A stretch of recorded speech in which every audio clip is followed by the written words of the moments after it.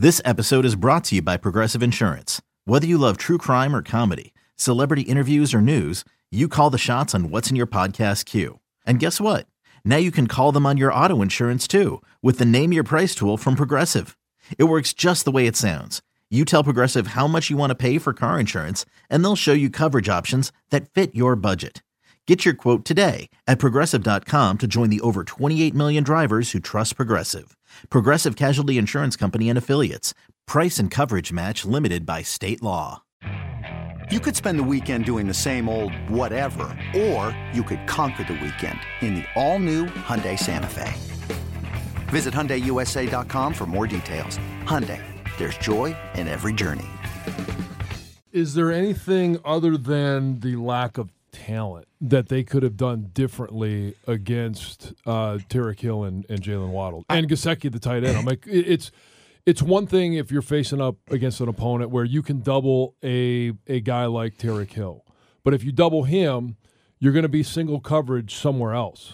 Right, and I think you hear Coach talk yesterday after the game, and he was frustrated. He's like, man, we had a plan for our DBs. We had a plan on how we wanted to play these receivers. We wanted to be up on the line. We wanted to be physical. We wanted to at least get our hands on them a little bit, not just give them free releases and let them sprint down the field. And it sounds like the DBs just completely ignored that, And I know, look, Miami leads the league in pre-snap motion. I mean, those guys are always on the move, so that does make it tougher for a DB to get up on the line and, play physical football when you see so much motion. They're trying to figure out man, zone, whatever it is, lining up guys inside, out, whatever.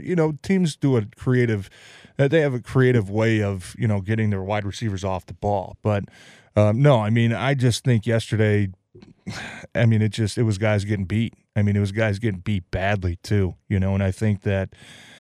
You ready? Showtime. On May 3rd, summer starts with The Fall Guy. Let's do it later. Let's drink a spicy margarita. Make some bad decisions. Yes. Audiences are falling in love with the most entertaining film of the year. Fall Guy. Fall Guy. Fall Guy. That's what the poster said.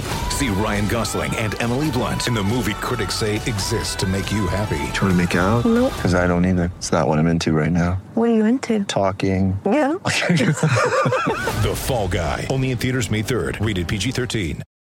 Their linebacking core was exposed when it came to the passing game. I know you've got a tough job on that linebacker job, and when you talk about all those play action passes, you obviously want to stop the run. You talk about the RPOs, you obviously have two responsibilities. You got to play run first. Try to read it, try to read the quarterback's body language, and maybe try to get back in your zone.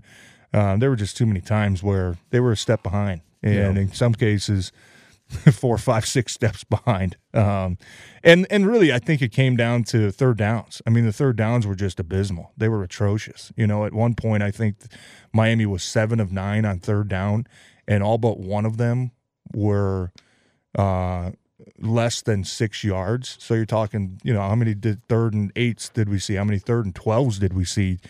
Coaches declining a couple penalties to 3rd and 13 instead of 2nd and 20. And you can't get a stop, That to me, it was just we saw the pass rush take a step back, and we just saw that they don't have the horses on the back end to keep up with speedy receivers.